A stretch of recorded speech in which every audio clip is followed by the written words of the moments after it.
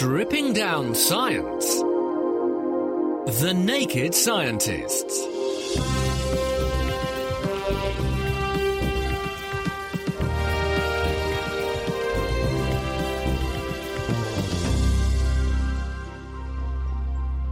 Hello, it's Sunday the 20th of March. Welcome to The Naked Scientist with me, Ben Valsler. And today I am joined by Dominic Ford. Hi, Dominic. Hello. This week we're looking beyond the confines of our universe to explore the ideas of multiverses, string theory and physics at the subatomic scale. Chris Lester will be joining us in the studio to explain what we can learn from the LHC. And Brian Greene introduces us to the idea of parallel universes. A lot of research from a variety of different directions over the last few decades have suggested that what we long thought to be everything may not be everything. It may be a piece of a larger whole. And that larger whole may contain other universes, and that's where we come to the idea of multiple universe. Plus, we'll hear from Mira and Dave, who've been to the Diamond Synchrotron to find out about the engineering of an electron accelerator. And in the news, how quartz makes mountain ranges, Messenger goes into orbit around Mercury, and why birds can't help but to fly into man-made objects. So if you have any questions for us, tweet at Naked Scientists, post on our wall at thenakedscientist.com/Facebook, or drop us an email. Our email address is chris@thenakedscientists.com. The Naked Scientists podcast is powered by UK Fast, the UK's best hosting provider. On the web at ukfast.co.uk.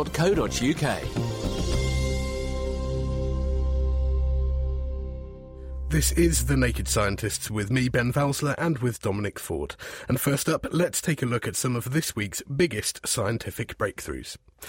The mineral quartz might hold the key to why continental plates consistently deform in certain regions. That's a puzzle that's remained hard to answer despite revolutions in our understanding of plate tectonics. Publishing in Nature, Anthony Lowry and Marta Perez-Guccini used data from the EarthScope Transportable Array. Now, that's a program that's steadily measuring seismic activity across the United States. They use that along with gravity and heat flow data to estimate the relative proportion of quartz in the crust and to look for geographic variation. Their research took the relatively novel approach of mapping the ratio between pressure waves, they're called VP, they're the longitudinal, like sound waves travelling through the crust, and shear waves, VS, they are transverse waves that make the crust move a little bit like ripples on a pond. This ratio is not a measure that's used often in research because it can be inaccurate and it's altered by a number of other factors such as crust thickness. So to iron out all of these inaccuracies, they combined the ratio values with established data from gravity surveys and from estimates of heat flow. The authors argue that a low VP to VS ratio, that's less than 1.8, correlates to high concentrations of quartz in the crust, and that because quartz is fragile and it's prone to flow at the sorts of temperatures found at depth, this actually encourages weak zones in the crust itself. Once these regions of weakness establish a deformation zone, this encourages further weakening processes such as the ingress of water or increased heat flow.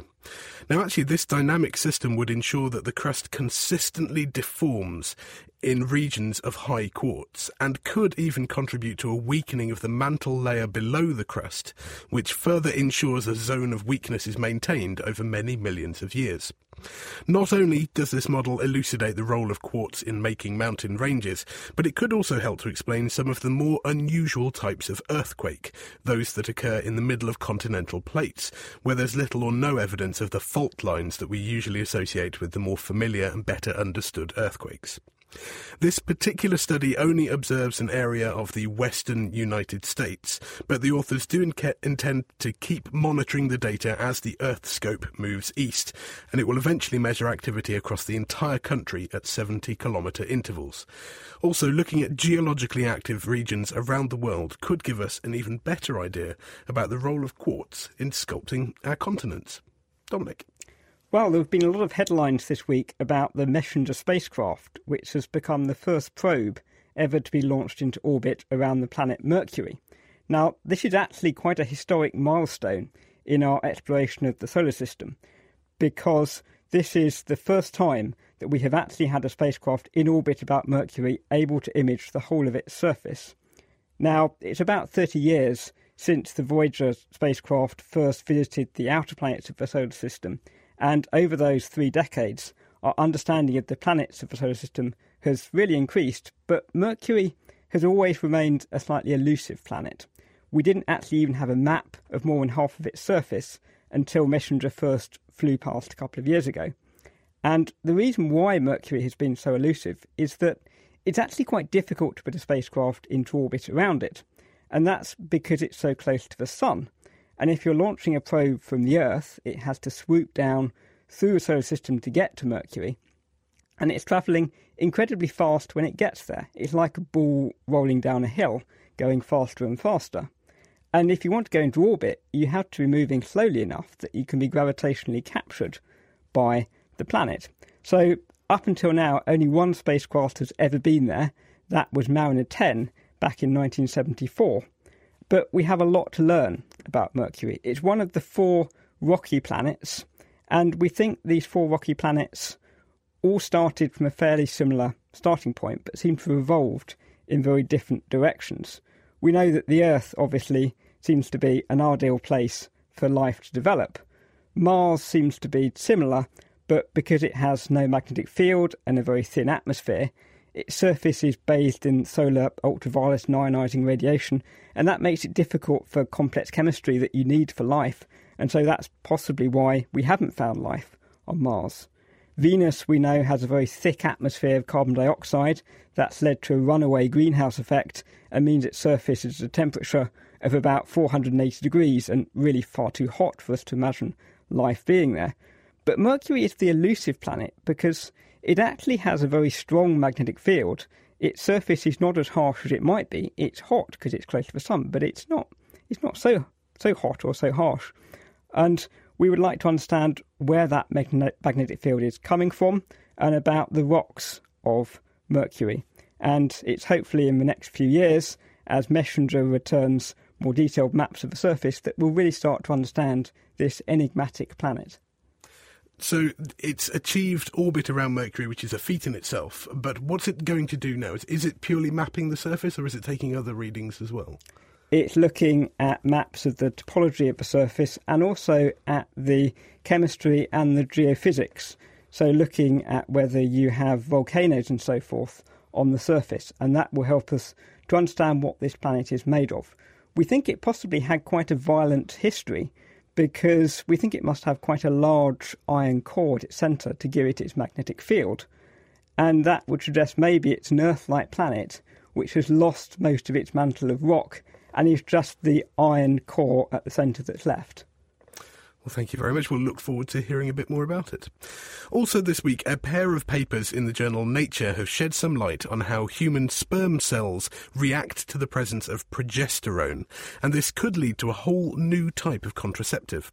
Steve Publikova from the School of Biosciences at the University of Birmingham penned a News and Views article linking the findings of these 2 papers, and he explained the implications to me.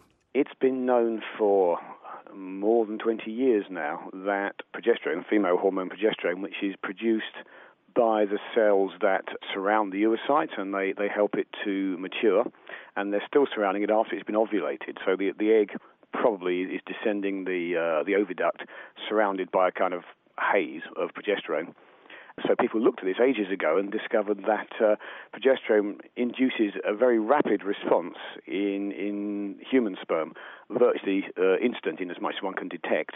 And the primary mediator of that seems to be a very sudden rise in intracellular calcium concentration, which is an intracellular message.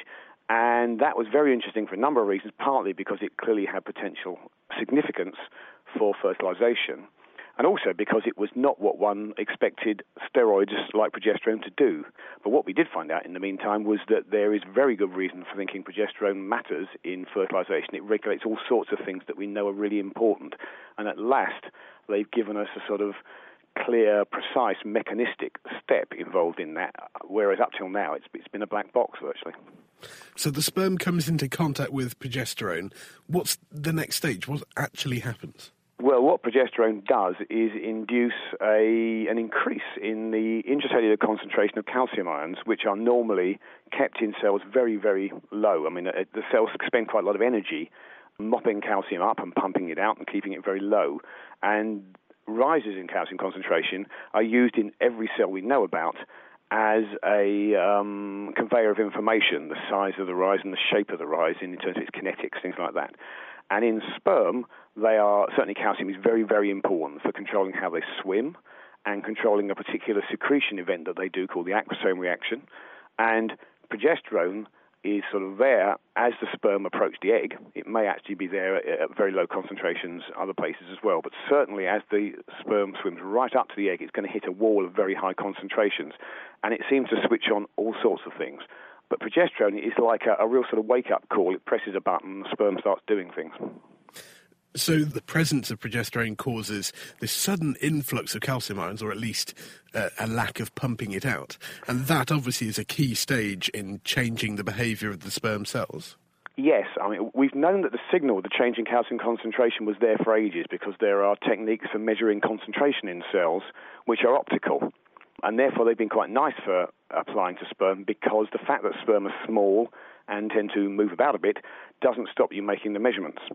And one of the things that's really key in this is what's in the Lischko and Kirchhoff paper, is that they developed a technique for applying electrophysiological methods that are used normally in recording the flux of ions across the membranes of nerve cells, and they managed to apply it to sperm, which are like an order of magnitude or so smaller, and very, very difficult for various technical reasons to apply these techniques to, and they made it work, which meant they could actually measure the flow of ions across the cell membrane.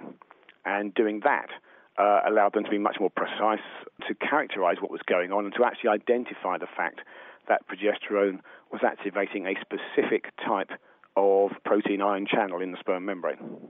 Does this particular membrane channel have any other role that we're aware of? Is it normally functioning in a very low level and then just gets ramped up by progesterone, or is it exclusively for this purpose?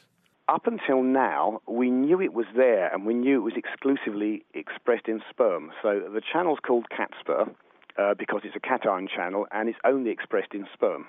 And we knew from various experiments that had also been done on mice that functioning of this channel is very important in regulating the way the sperm swim.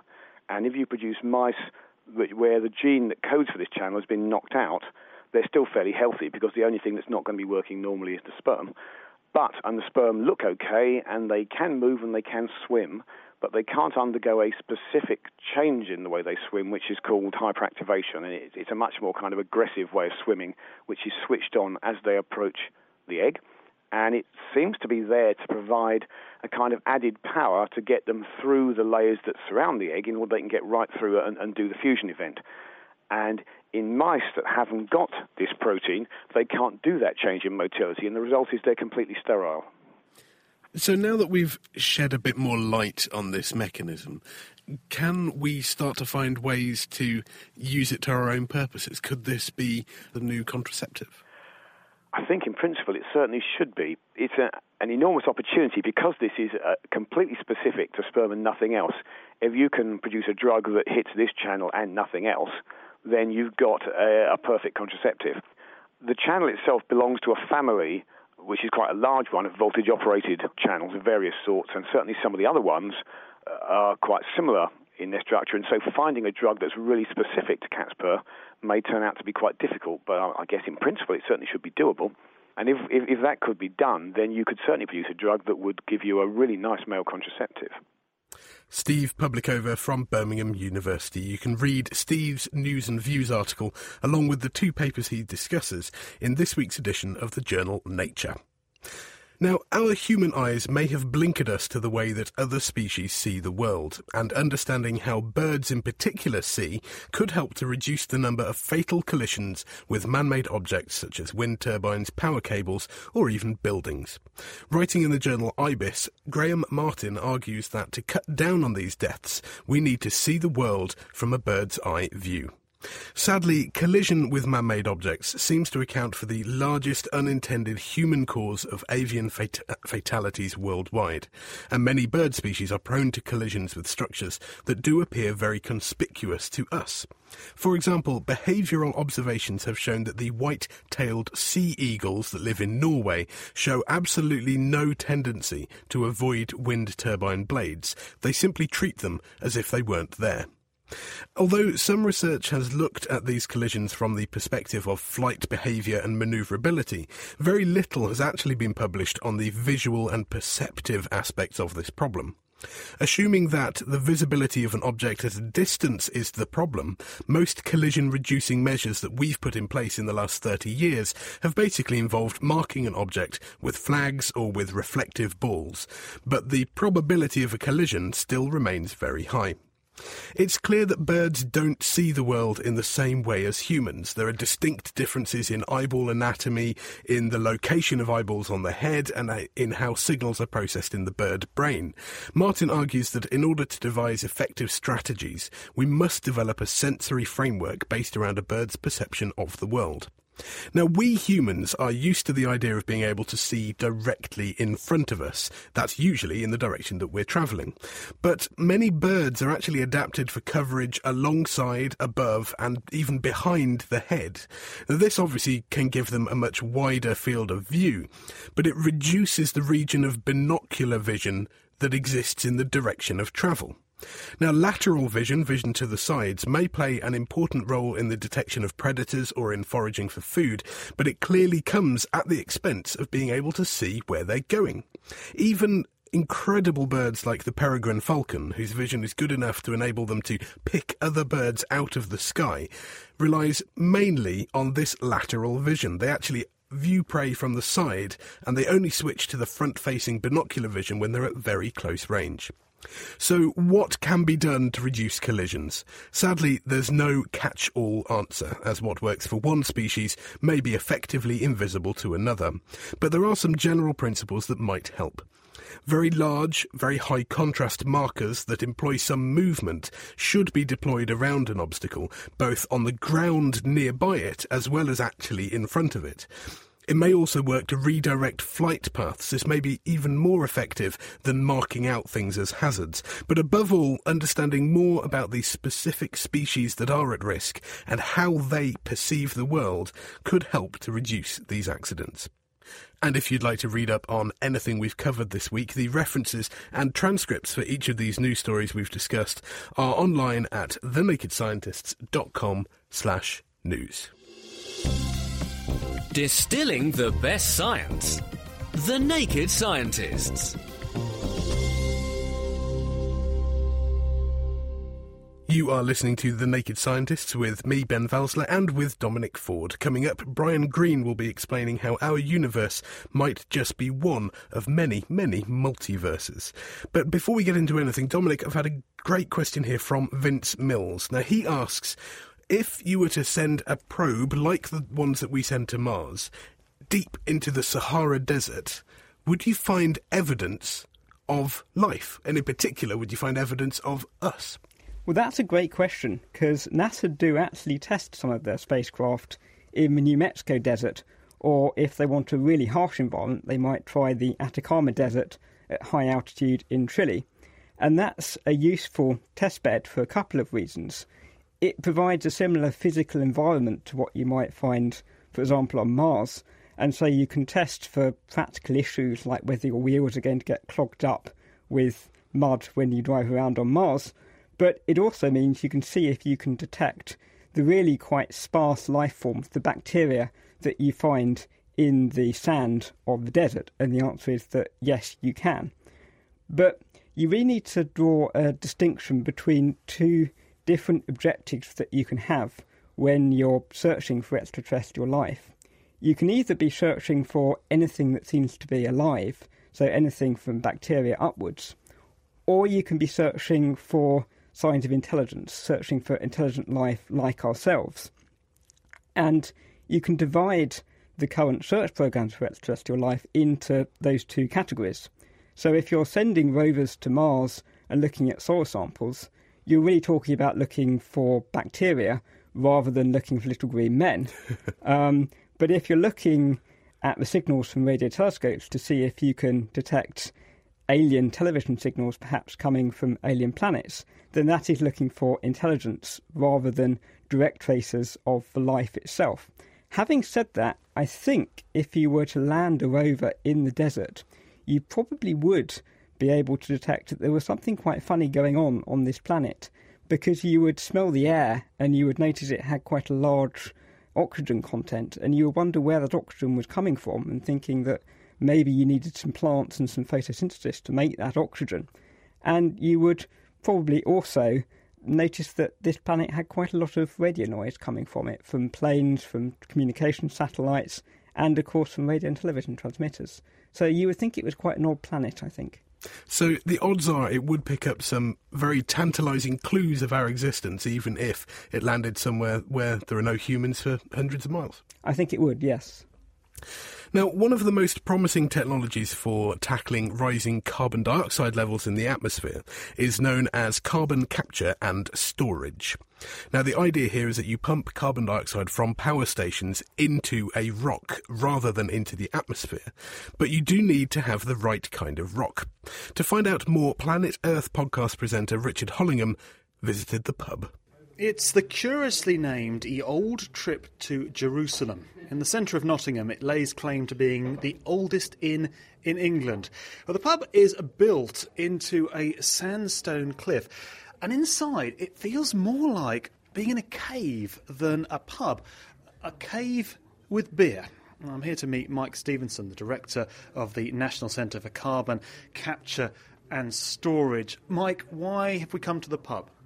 It's a great place to show you how we can use these rocks to actually absorb carbon dioxide. We can take carbon dioxide out of the atmosphere and push it or force it into these rocks.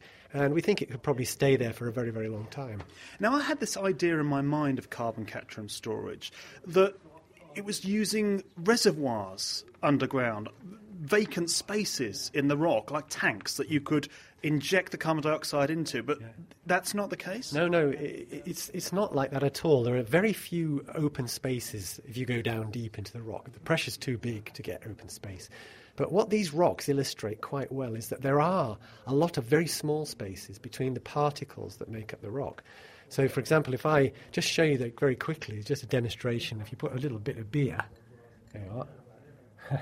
Be careful not to pour too much on, but if you pour a little bit of beer on the sandstone, which is the wall of the pub, what you see is it's all wet and shiny at first, and then what you slowly begin to see is the beer is soaking into the rock there. It's disappearing very, very quickly, isn't it? And now it's almost dry, isn't it? Gone, yeah. I suppose that's like a beach, isn't it? When you step on it, you get the water there, then it goes dry very quickly. That's right. What you've really got here is the sandstone itself is made of particles, more or less spherical particles. They're all packed together. They're not packed together perfectly because there are spaces in between. And when I'm pouring the beer in there, what's really happening is the water, the beer, is leaking into or soaking into these spaces in between the particles. You can't see them, but there is a huge amount of space inside this sandstone. And that's what we propose to do, fill it up with carbon dioxide.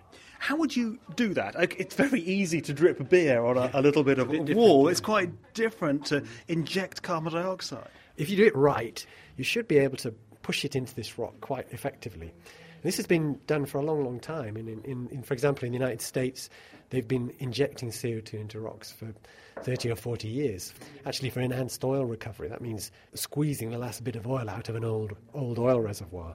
So we know how to do this.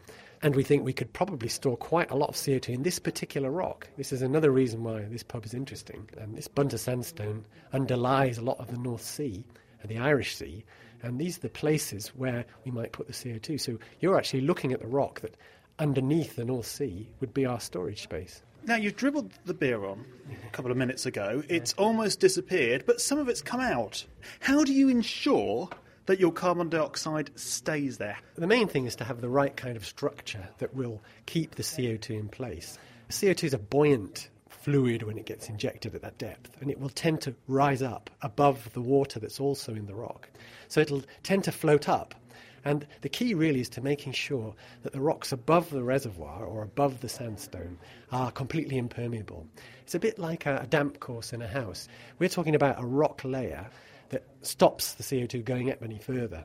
So when is this going to happen? Are we on the cusp of this technology being available? So we start injecting carbon dioxide into these areas? The key thing is that although all the three types of technology, there's the capture, which is really a chemical engineering activity, the transport, which is putting it through pipes, and the storage or the injection into rocks, all those three things are known about, and we've been able to do them for a long time separately. And just to clarify this, the capture would be from, say, a power station? Yeah, or something generally like that. we capture from power stations, but there's no reason why you couldn't capture from a cement works or from an ammonia factory. All of them produce a lot of CO2. OK, so you've got all those in place, but... But the problem is that the sheer scale at which we have to do this is something that is daunting. And also putting it together into a system that works, where one thing feeds another, not too fast, not too slow, that's a big challenge. That was Mike Stevenson, the director of the National Centre for Carbon Capture and Storage, and he was talking to Planet Earth podcast presenter Richard Hollingham over a pint. And you can download the latest Planet Earth podcast as well as other Planet Earth online resources at thenakedscientists.com/Planet Earth. Laying the facts bare. The Naked Scientists. This is The Naked Scientists with me, Ben Valsler, and with Dominic Ford. Now, parallel universes sound like an idea straight out of science fiction, but they are genuinely based in fact.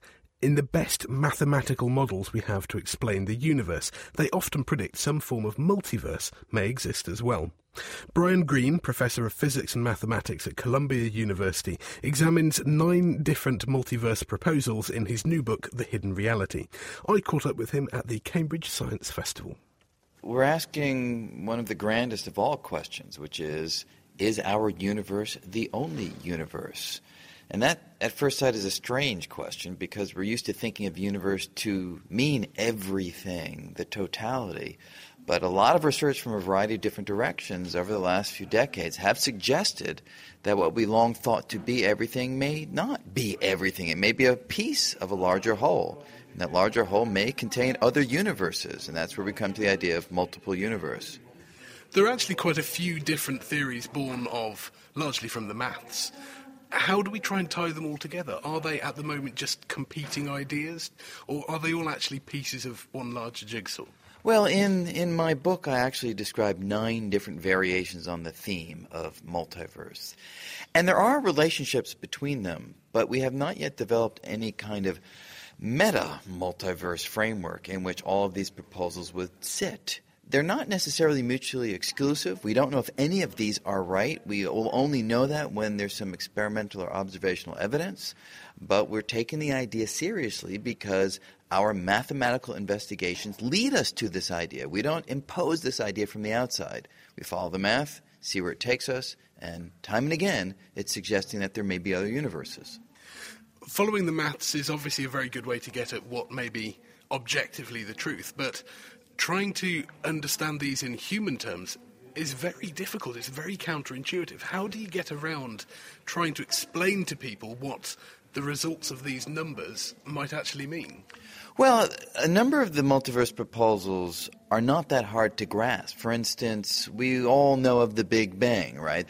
We have been trying to understand the Big Bang with greater precision in recent decades than we did in the past. In essence, we've been trying to fill in a missing piece of the Big Bang theory, which is what started the bang. What was the bang? What started space to undergo this outward swelling? We now have a proposal on the table.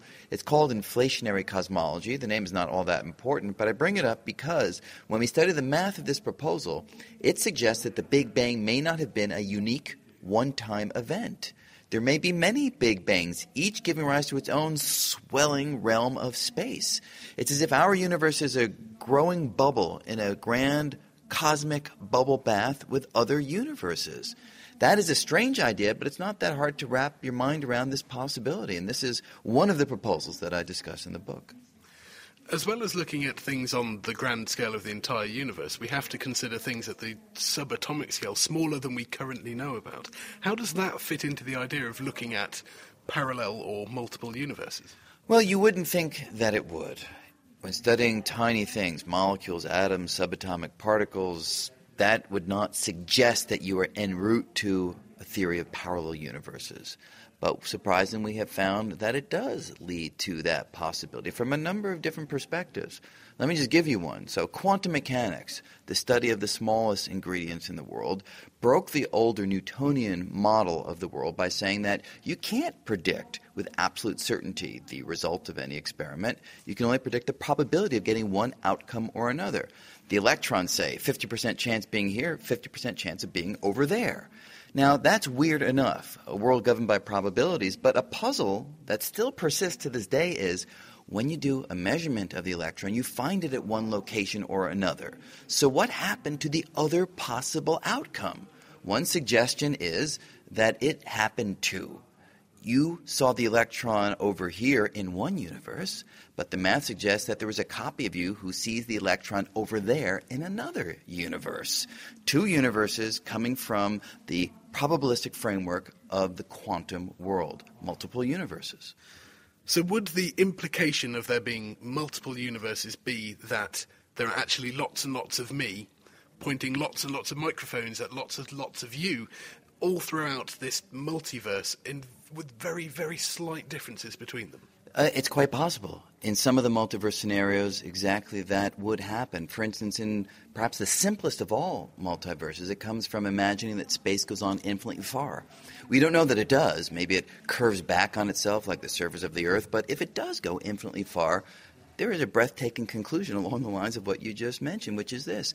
In any finite region of space, matter can only arrange itself in finitely many different ways. It's like if you take a deck of cards. This is my favorite analogy to describe this. If you shuffle the deck, the cards come out in different orders. But there are only finitely many different orders for the cards, so if you shuffle the deck enough times, the order of the cards must repeat. No way around it. Similarly, if space goes on infinitely far, then the order of the particles, region by region by region, must repeat too. There just aren't enough different arrangements to go around. Now, you and I were just an arrangement of particles. If the arrangement repeats out there, then we are having this conversation out there. And like you say, it's even easier for the particle arrangement to almost, but not exactly repeat. That would mean that perhaps I'm interviewing you in one of those universes. So it's a startling idea, but it comes from simple assumption. Space goes on infinitely far, and also hidden assumption as well. The laws of physics that we know about here are the laws of physics everywhere, so that we can actually say something sensible about what happens out there. But under those mild assumptions, you come to this startling conclusion. How can other areas of science actually play a part? We've already mentioned cosmology, we've mentioned astronomers, we've mentioned particle physics. How are these different groups all feeding into finding the same answer? Well, I think the different groups play different but overlapping and complementary roles.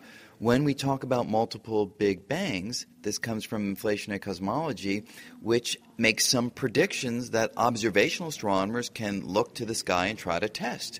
Inflationary cosmology says some very definite things about the microwave background radiation. This is heat left over from our Big Bang. It speaks to tiny temperature differences in the sky that inflationary cosmology implies should be there. The observational astronomers turn telescopes skyward, and they have found those tiny temperature differences in the sky, confirming one prediction of this approach. And then when those ideas also suggest something else that may seem more far out, like multiple universes, we're compelled to take that idea seriously. What do you think will be the next stage? What do we need to do to get a bit further with this work? Well, I think there are two major directions. One, we need to understand the mathematical underpinnings of all of these ideas with yet greater precision. That is vital in order that we can make more precise statements of what experimenters and observers of astronomy should find. And then on the experimental and observational front, we need to keep pushing onward. I mean, the Large Hadron Collider is a device that may give us a lot of insight in the coming years. Some of the parallel universes proposals do come out of string theory, and we need to see whether string theory is right or wrong. There's at least a chance that the Hadron Collider could give us some insight, looking for supersymmetric particles, a class of particles that string theory says should be out there, but we've not seen. The idea of extra dimensions, which comes from string theory. The collider actually has a chance of finding them. How? Slam two protons together.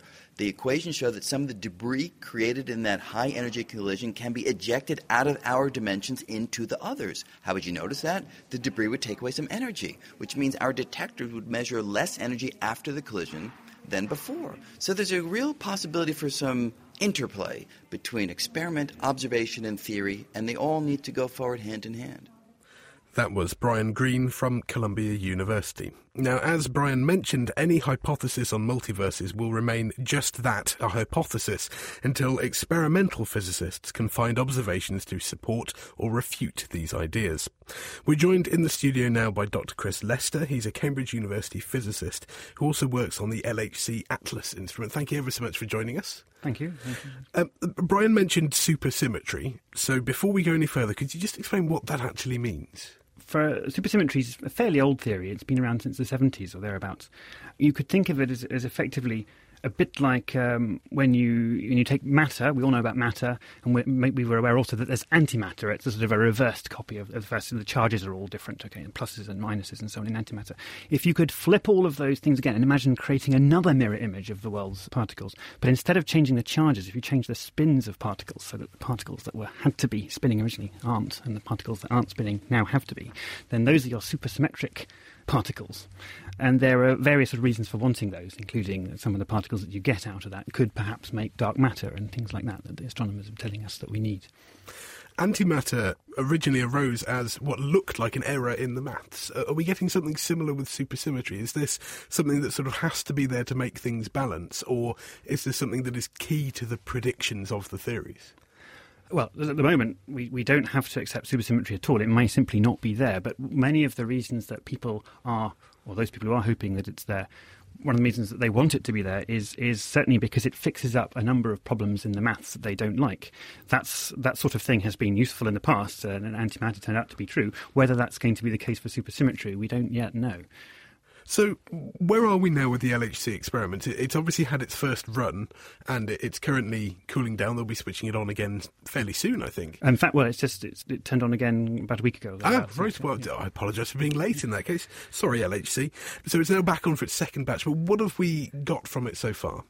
With the first year of data, that's the data taken in 2010, the machine was effectively finding its feet.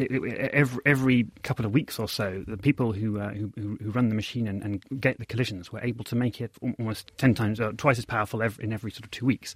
So all the data from last year, in a sense, is almost exclusively the data that was taken in the last couple of weeks of operation. And with that data, we've been able to start closing in on the Higgs boson, finding out, not yet in a position to say whether it doesn't exist in any particular places, but closing in on it. Trying to find out whether supersymmetry exists. This is the work that I've personally been doing, and we've managed to show that quite a lot of the places where people thought supersymmetry might exist, quite a lot of those simply are unlikely to be true, could still be hiding in various places. In a sense, with the data that we've taken, the limited data from last year, the Large Hadron Collider has been, in some sense, just rediscovering the standard model, getting to the point at which it's about to be able to make even more important and exciting predictions. Specifically, you work on Atlas. It's very easy to fall into the trap of thinking that the LHC is just one big experiment, but there are actually lots of different detectors on it. Specifically, what is Atlas doing? Atlas is one of the two general-purpose detectors. So, as you said, there are 4 main detectors on the Large Hadron Collider. 2 of them have specialist roles. Atlas is trying to basically look for anything. What are the sort of basic building blocks of the universe? We're looking for any particles we don't currently know about. We're looking to find the Higgs boson, and we're trying to sort of cover all bases, really. So it's a general purpose experiment that just is looking for things that are out there that we haven't, that we're not yet sure about, that we don't know exist yet. Does this mean that you're getting pulled every which way by different people demanding your data and interpreting it in different ways? So you'll have theoretical physicists saying, well, I can use this data to find these hidden dimensions. You'll have the particle physicists saying, I'm going to confirm or refute the existence of something very obscure. Do you really get to concentrate on one particular hypothesis for yourself, or are you having to do a very general interpretation of these figures? Personally, I do get to, and most of the people working on Atlas do get to focus on a fairly narrow area, the area that interests them most, because quite simply there are so many people who are working on it to cover all of those bases, that everyone sort of divides up the work amongst themselves. But even so, even in my case, where I was chatting to some of the theorists in CERN before our data was released, when you're still having to be quite secretive about what's there, so that the competition don't find out about it and use it. Very often those would be saying, but why aren't you working on this? Why isn't your first paper on supersymmetry ruling out this particular type of supersymmetry or that type? So yes, there's lots of tensions there. It's people intrigued to convince us to work on their particular bit. Have any of the LHC results so far, obviously it's still early days, has anything actually told us that what we thought was right is actually wrong? Rather than making big new discoveries, have we found out that our theories didn't quite stand up? Not that I'm aware of so far, no. Well, there are some little hints in some places of things where effectively I think the juries are still out, and we need to take more data and we look at what's coming on early next, this what is now this year.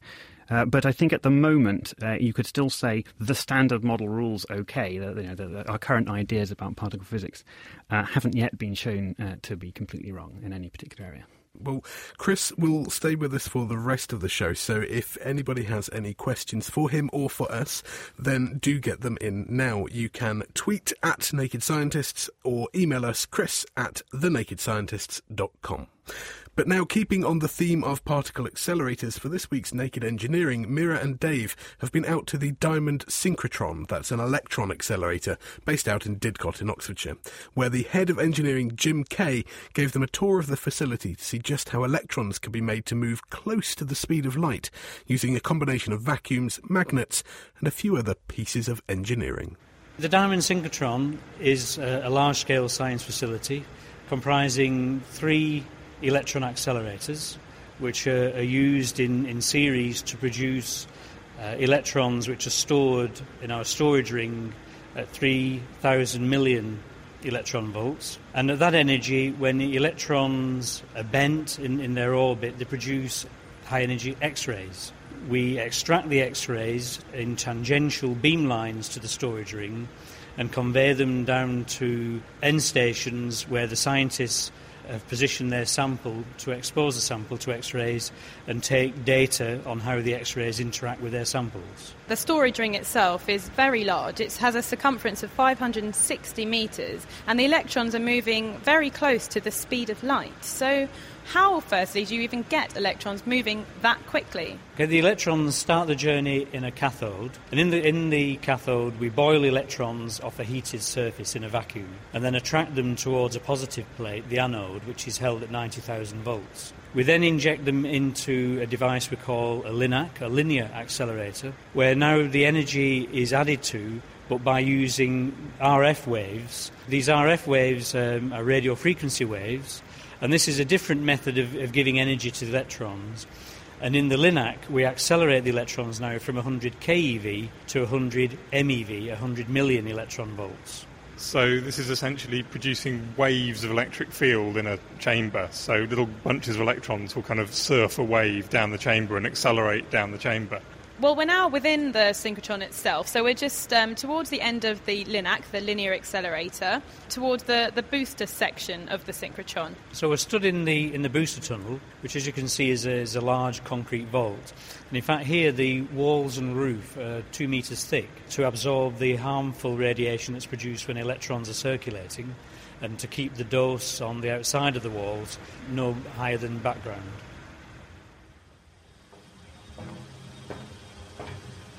We've now moved away from the booster into the main storage ring, which is where the electrons move to after the booster section of the synchrotron. We're now next to an insertion device, which is actually where the electrons are made into actual X-rays, Jim. Basically, the way we produce high-energy X-rays is that we expose the electrons to an alternating magnetic field, and we produce this by having many permanent magnets which we bring close to the electron beam and arrange them so that the electrons see an alternating north-south, north-south, north-south field.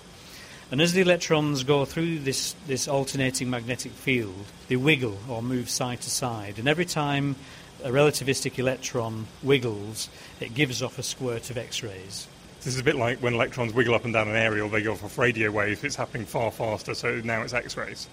Well, this insertion device it's a very large structure. It's about 3 metres tall, good 2 metres or so wide. It's very solid looking. This device carries these magnets, which we bring very close to the electron beam. The closer we can bring them to the electrons, the stronger the magnetic field, the bigger the kick we can give the electrons. So that's good to produce the high-energy X-rays. You're talking about the magnets having to be incredibly accurately positioned. Why is accuracy so vital? So what we're trying to do is produce a spot of electrons, a focused spot of electrons, 10 microns diameter. So that's a quarter the diameter of a human hair. At that dimension, so many things can upset the stability of that electron beam. So in terms of the stability, we know that at the beam height, which is 1.4 metres above the floor, if the temperature in here were to change by 1 degree C, that beam height would change by more than 20 microns, which is more than twice the diameter of the electron spot size. So we know that to keep the temperature very stable in here is key, and hence you can see all this heating and ventilating ductwork providing air at 22 degrees C. You can also see that the electromagnets, these very big red and yellow magnets, which have water-cooled coils because of the current density that we need to drive these magnets. And the water cooling is also provided at 22 degrees C. And hence, by the air being at 22, the water's at 22, we minimise the heat transfer and hence the contraction and expansion of all these metallic components. So stability is clearly a key engineering challenge with regard to diamond, and the minimisation of any movement, really. At regular intervals around this storage ring, there are surveying points, maybe every 10 metres, which are, I imagine, then just making sure that nothing's moving. As you can imagine, as we look down the tunnel here, we can see it very quickly curve out of view. But we're trying to align each of these girders carrying these magnets to within 0.1 millimetres of its neighbour. And around the whole 560 metre circumference, we're trying to align everything within a global cylinder of confusion of 1 millimetre diameter. And in order to do that, we've got a very accurate survey network using some very precise theodolites and a process of automatic target recognition when we carry out a survey to position these magnets with such high precision. Well, another factor to consider for the stability is actually the ground that the synchrotron is on. Yes, very true. And we've built a very strong floor that carries the accelerator and all the beam lines that are linked to the accelerator. We want to guarantee that the X-rays produced at the focal point of the electrons have the best chance of getting to the sample point, maybe 40 metres or more away, and not lose any definition or be blurred by vibration or by differential settlements. So the floor we've built is 800 millimetres thick under our feet here and carried in the whole facility on over 1,500 piles, which are 600 millimetres diameter and penetrating down to 15 metres into the chalk. It's extremely stable, and we've used a system called a hydrostatic levelling system, where over a 60-metre length we've been measuring the level of the floor, accurate to a few microns, over the last year. And we know now that over 10 metres our stability has achieved our 10 microns per 10 metres per day stability requirement. And that's a very high level of stability indeed. That was Jim Kay, Head of Engineering at Diamond Light Source, showing Mira and Dave the design and workings of a synchrotron and the importance of stability when precision is required on the micron scale. This is The Naked Scientists with Ben Valsler, with Dominic Ford, and we're joined today by Dr. Chris Lester from Cambridge University. Chris, we've had a question come in on Facebook that hopefully will be your sort of thing. It's from Ryan Chown, and he wants to know what the scientific progress will be when we confirm that the Higgs boson really exists. Well, if we do confirm it exists. Of course. It would be, of course, a stunning intellectual achievement from the point of view of people across the world having had to get together and work for more than 40 years on trying to actually track down this one particle. But in one sense, if that real number is found and we learn that the particle's there after all, and many people think that it is, that would in some sense be perhaps less stunning than looking throughout the lifetime of the Large Hadron Collider and checking all the bases and then finding out that the Higgs boson didn't exist, which would really put a cat among the pigeons. So in a way, there are some people, mischievous people perhaps, who would most prefer that we didn't find the Higgs boson, so long as the machine carries on working and it's a definitive not having found it.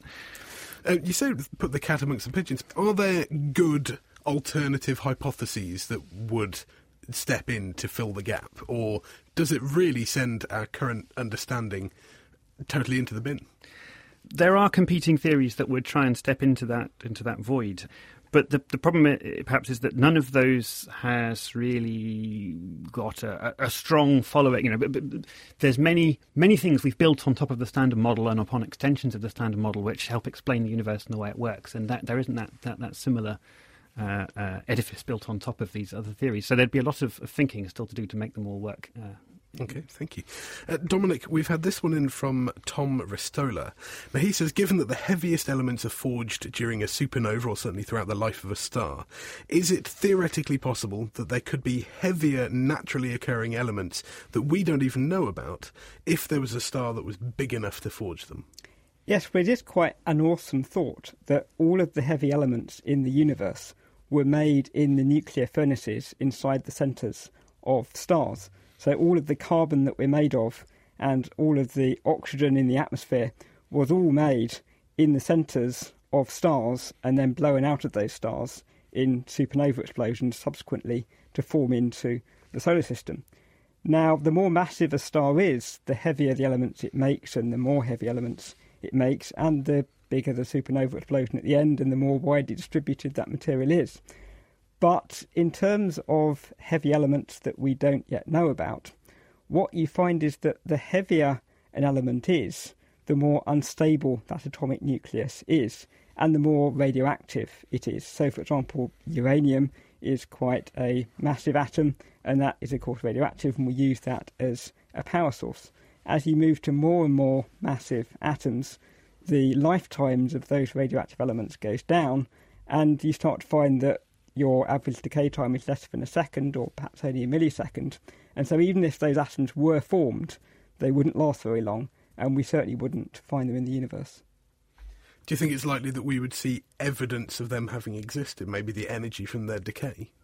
I think some of the atoms which people have been making in the lab, as I say, have lifetimes of order milliseconds. So that is really so incredibly short that it would be very difficult to detect any signature at all.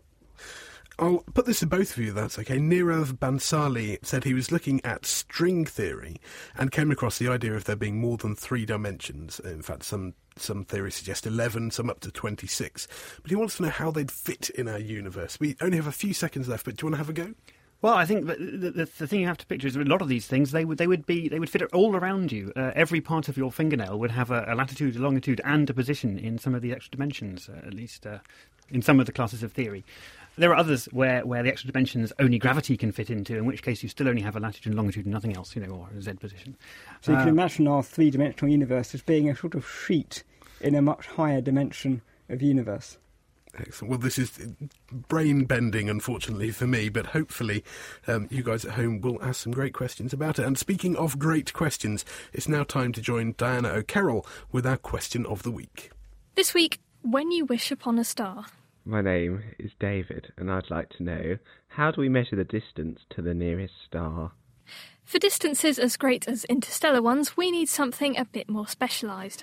Hello, my name's Simon Singh, and I'm sorry I'm whispering, but I'm here in the Houses of Parliament as we get ready to launch our libel reform bill, but that's a whole other story.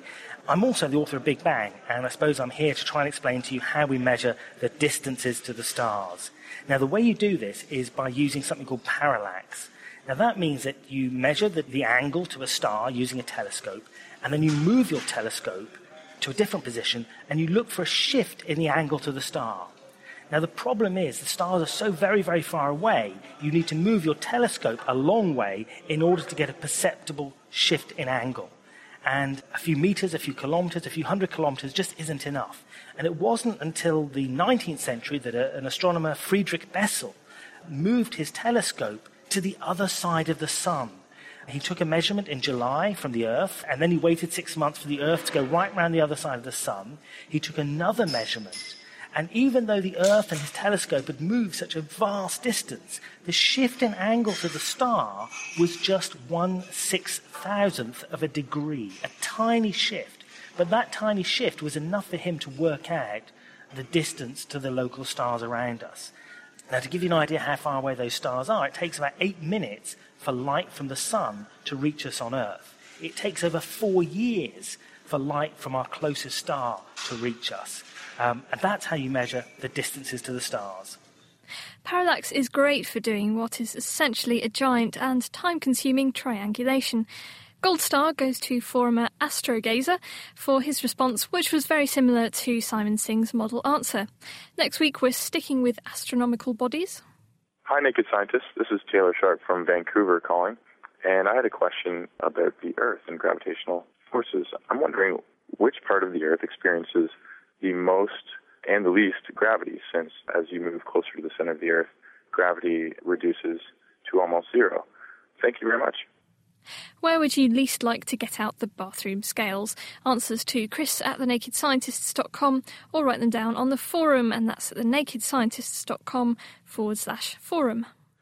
Thank you, Diana. So if you've got any ideas where is the worst place in the world to weigh yourself, then do get in touch. Drop us an email to chris@thenakedscientists.com with your ideas. Now, that's actually all we have time for on The Naked Scientists this week. Many thanks to Steve Publikova, Brian Green, Chris Lester, and our production team of Mira Senthilingam, Dave Ansell, Diana O'Carroll and Tom Simpkins. Next week, we're exploring life in inaccessible places. We'll find out how whole ecosystems develop in the absence of light, down at deep-sea vents and deep in subterranean caves. If you've got any questions for us, then tweet at Naked Scientists, write on our Facebook wall, or email chris@thenakedscientists.com. The Naked Scientists comes to you from Cambridge University and is supported by the Wellcome Trust, the EPSRC, the Natural Environment Research Council, and UK FAST. For more information, look us up online at thenakedscientists.com.